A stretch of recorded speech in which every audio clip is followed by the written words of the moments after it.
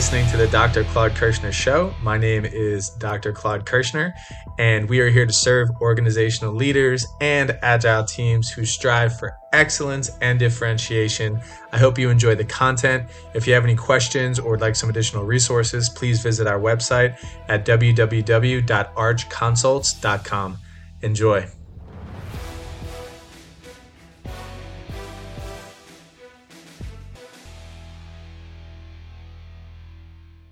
Wanted to one day start their own business.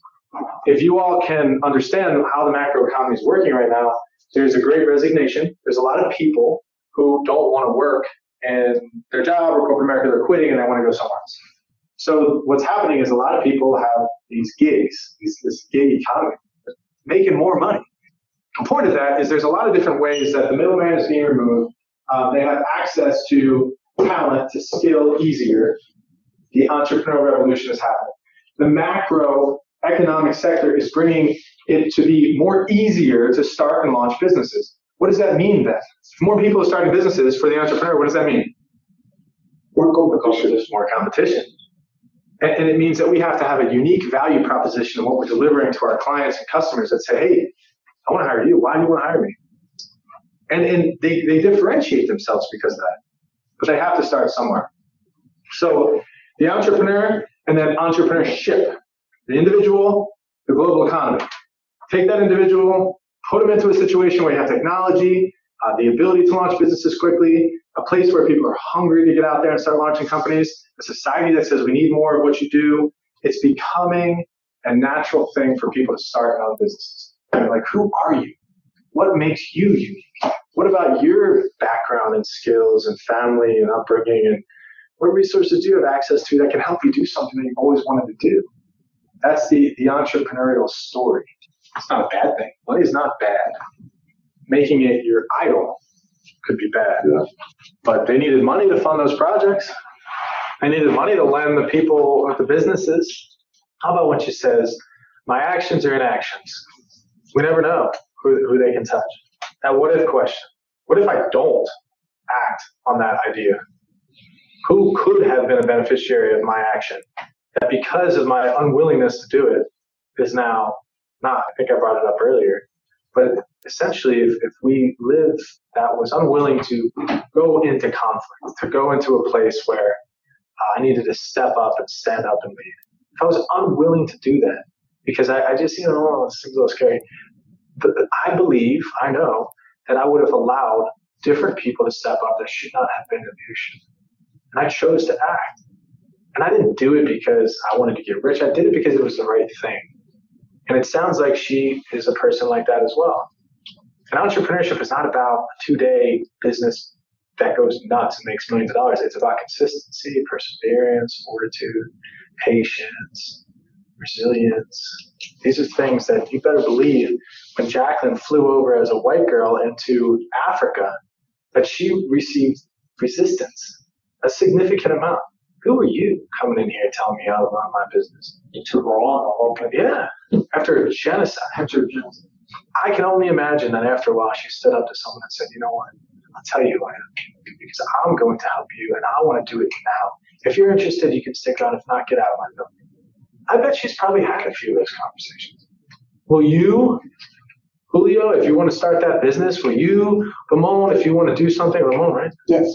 If you want to do something special, are you going to have those challenging conversations? Are you going to have to create a little bit of chaos within some of your personal relationships?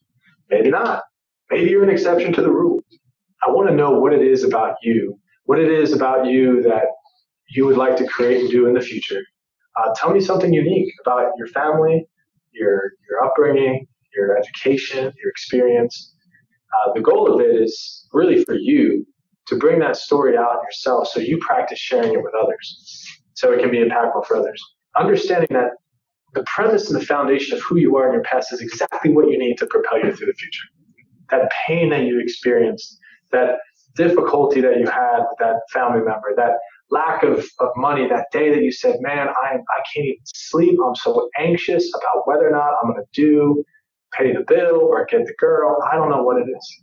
But that moment that you think about, share that. Put it out there. explain it and say, that's where I was, and this is what happened, and this is what I want to do in the future.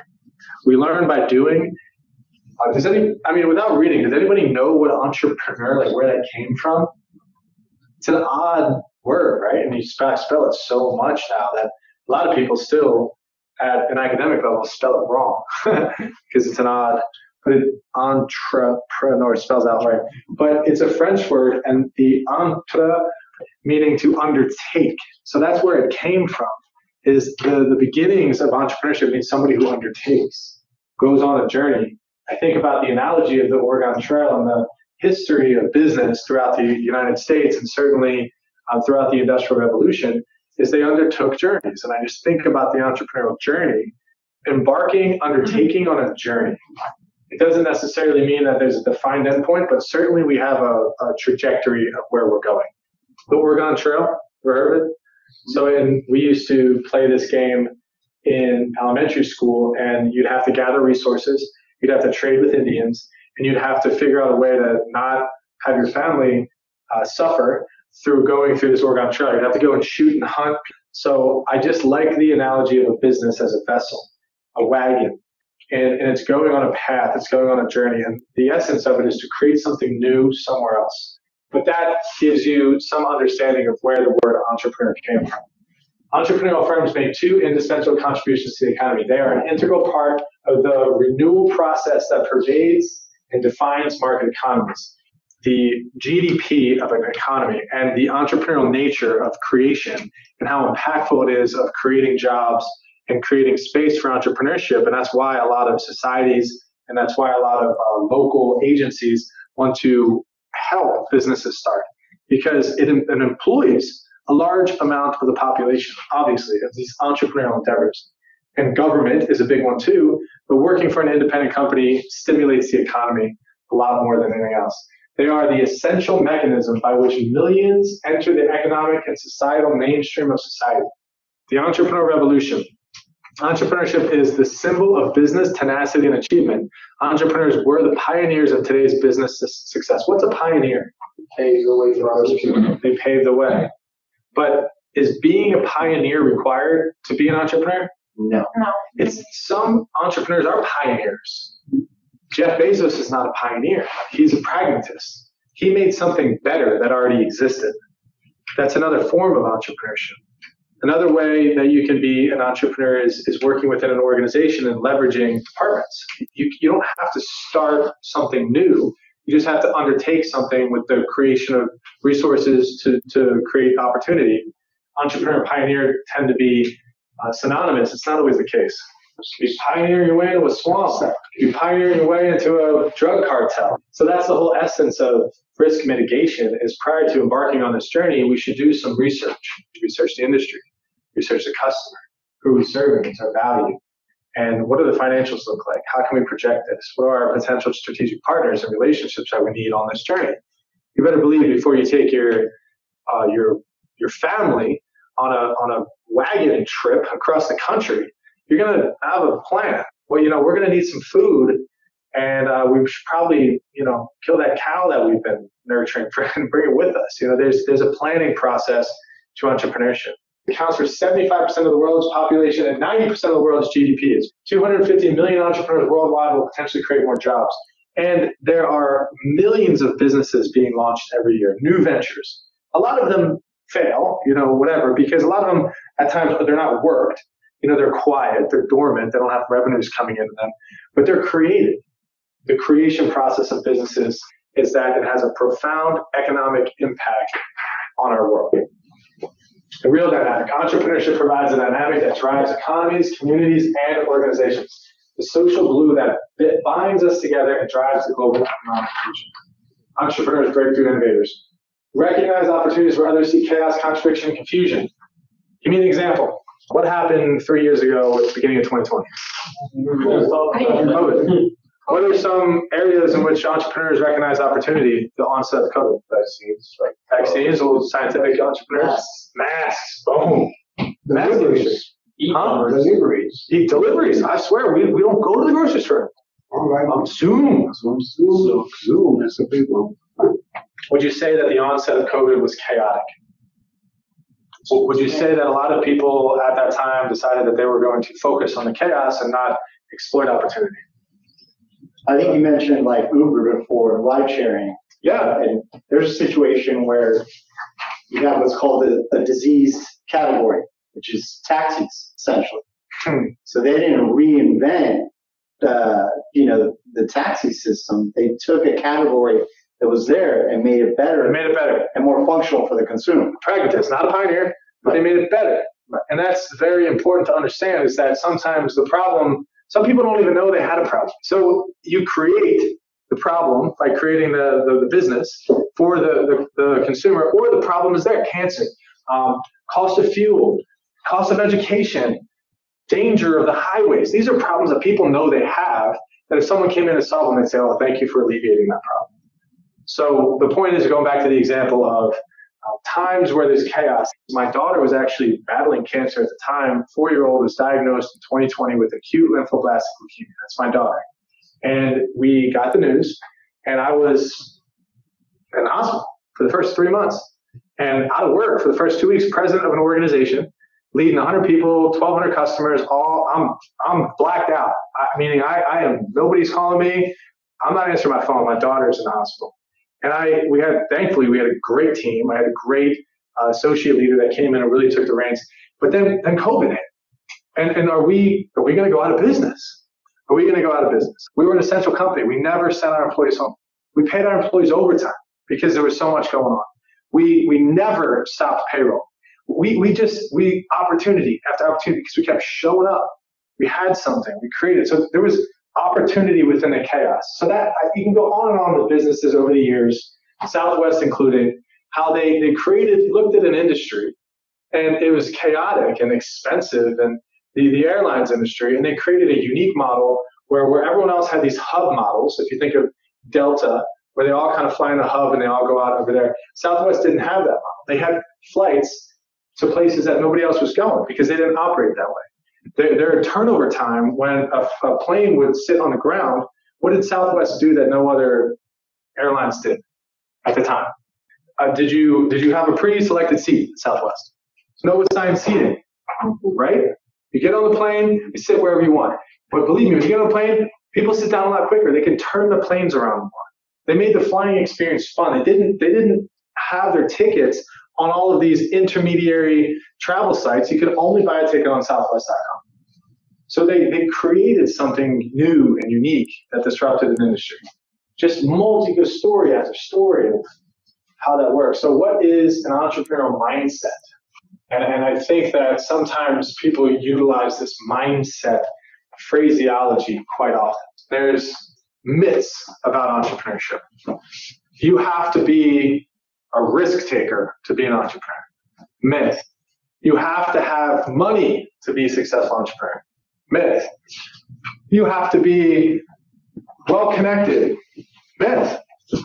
Over and over and over again, we can talk about how the entrepreneurial spirit, that mindset, conquers those myths, rejects those myths.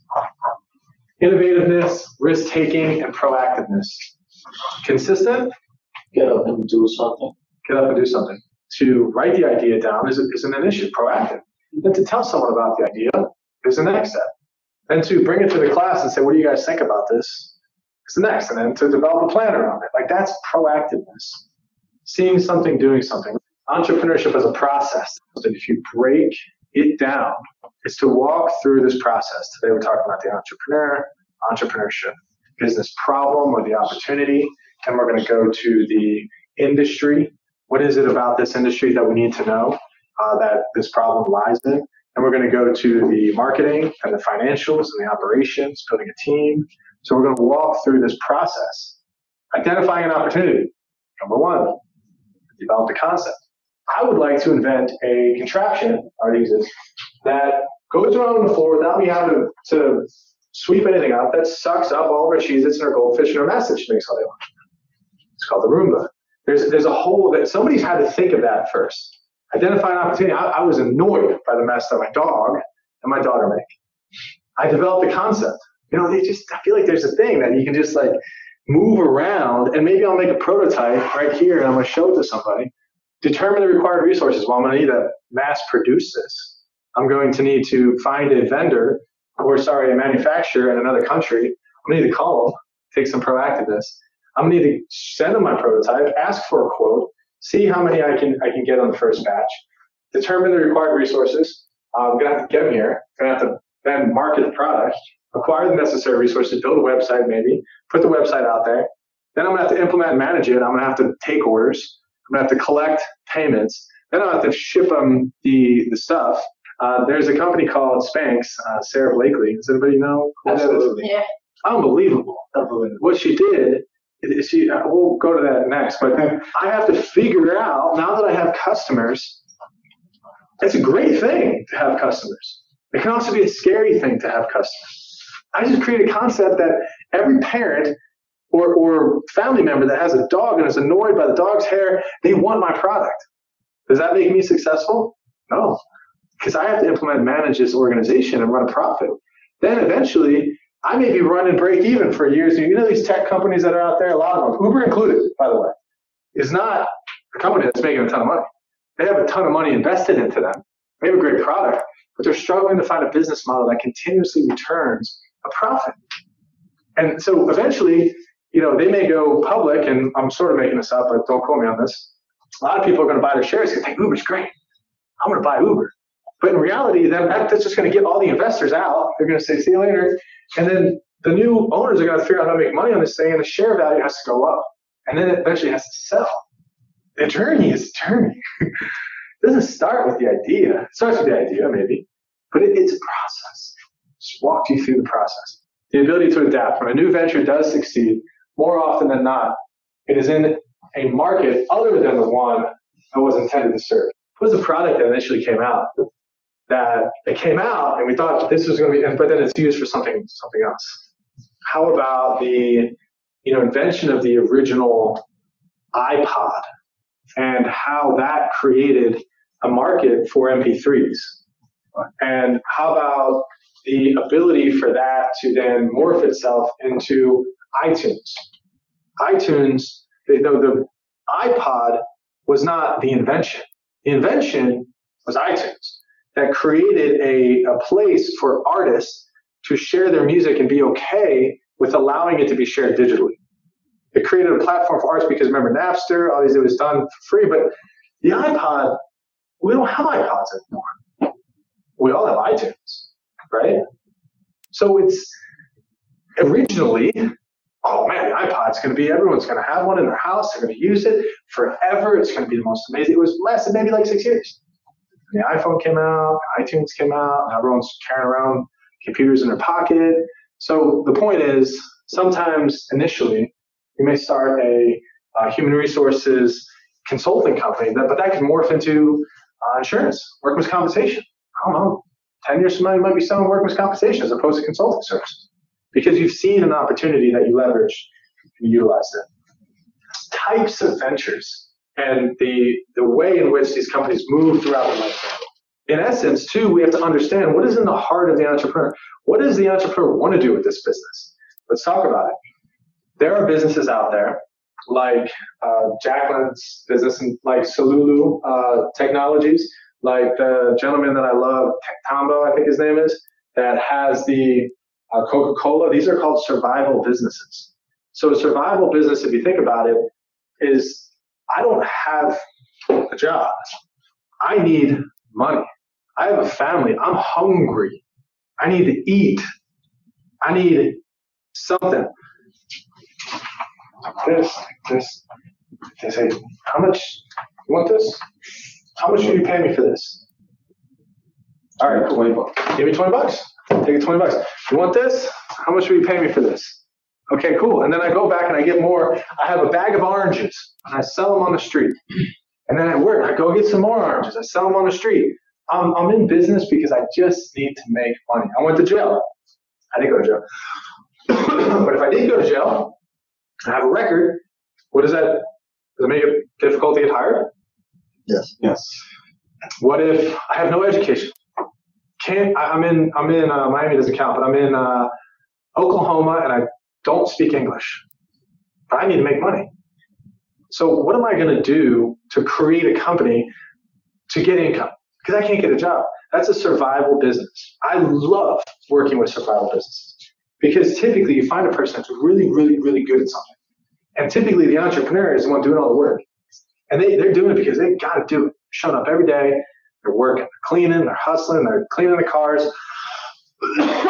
they're tutoring people in Spanish, they're translating a message at church because they're figuring out what they need to do, but they're doing it all by themselves. And they haven't been able to explore the opportunities or see their own potential because they haven't had the opportunity to really do that. When you work with survival companies, excuse me, you tend to find an entrepreneur who is very good at what they do, but they don't have the business acumen to create it and bring it to the next level. That's really cool. Lifestyle business. What does that sound like? Fitness, nutrition. Yeah, exactly. Yeah. You're thinking about the industry. But the essence of the business, the purpose of the business is because the entrepreneur wants to set up a lifestyle for himself or herself. So survival's, I got to do it. Got to hustle. Don't have a job. Need to get money. Selling this. Working. That's something that's crazy. But these guys, I mean, that is a crazy entrepreneurial spirit. Lifestyle business is, okay, I want to live in Florida and I want to clean pools and I only want this amount of customers. And once I can make $60,000, $70,000, $80,000 a year, I'm done. I don't want more business. I don't want more employees. That's me. I don't want all that. I want to move to Spain, do my thing, come, blah, blah, blah, blah, and go back. Yeah. So you're attracted to entrepreneurship because you want to set up a lifestyle for yourself. I've done corporate America for years, but yeah, that's what I want. You want to do what you want to do when you want to do it, and you want only a certain subset of clients. But the reality is sometimes it starts off that way. Sometimes you tend to hire that person and then potentially do the thing, and then you're just constantly in this perpetual cycle of new clients, new creation. So you have the person that wants the business for a lifestyle. There you go. But is this business, could it potentially be a unit of analysis all in itself? Is it always contingent upon the wishes, desires, and ambitions of the entrepreneur? Could this business morph itself into something that isn't necessarily controlled by the entrepreneur?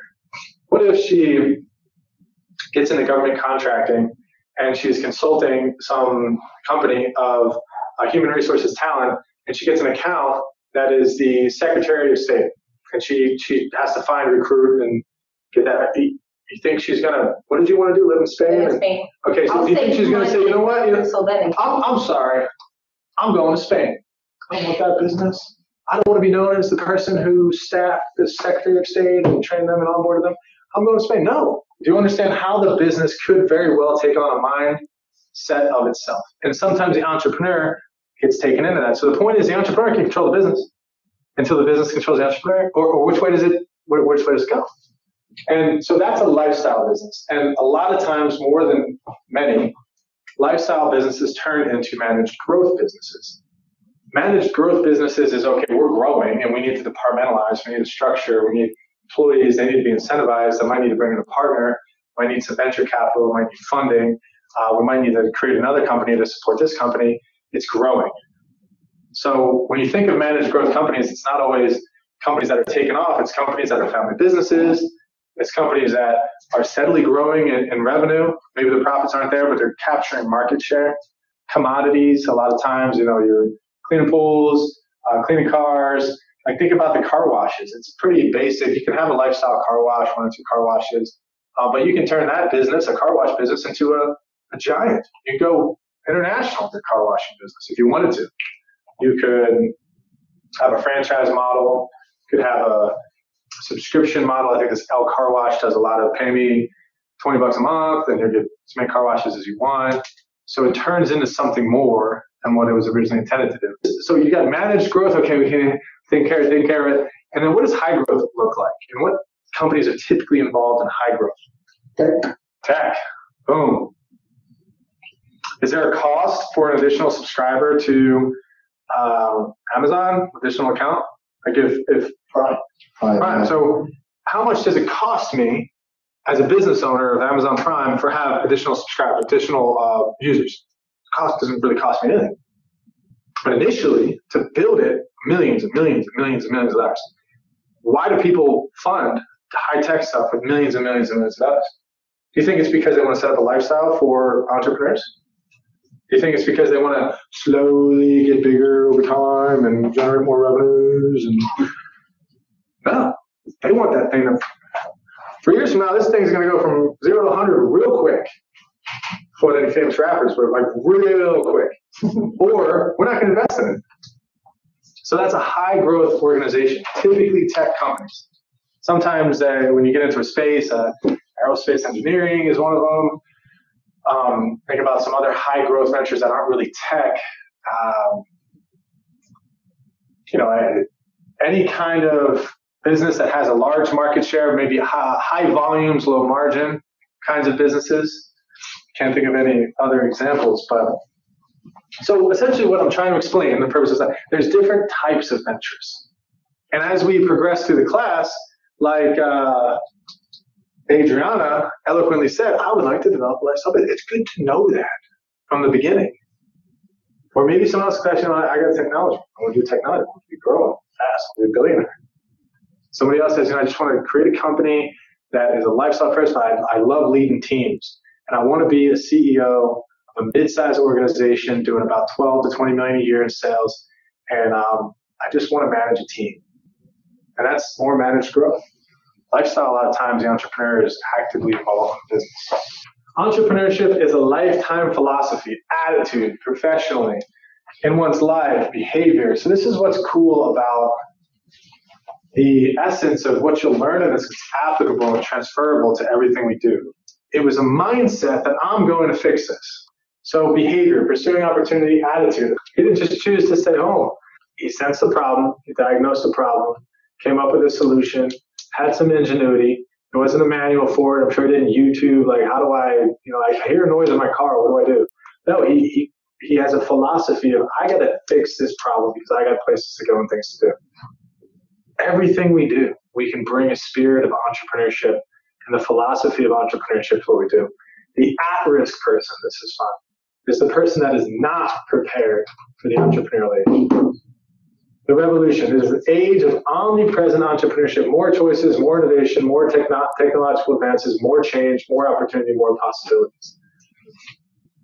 We talked about mindset, small business owners versus entrepreneurs. Is there a difference between those two? Yeah, the lifestyle business owner, they had their entrepreneurial endeavor, now they're here. And they're sort of like, likely they'll probably engage in more entrepreneurial activity. But it's usually the case where entrepreneurs become small business owners. And what happens, and it's happened to me recently, where the exit that we had, my skills and talents do not operate from a multinational operational company, where a senior vice president that used to work for PepsiCo and used to work for Brightview had to come in and take a leadership role. And we recruited them because the skill set of creating operational synergy, onboarding different kinds of system structures, managing hundreds and thousands of people, and creating that structure, I don't know how to do it. So eventually, the entrepreneur has to, I'm out. I don't know where we're going here, but I don't know how to do that.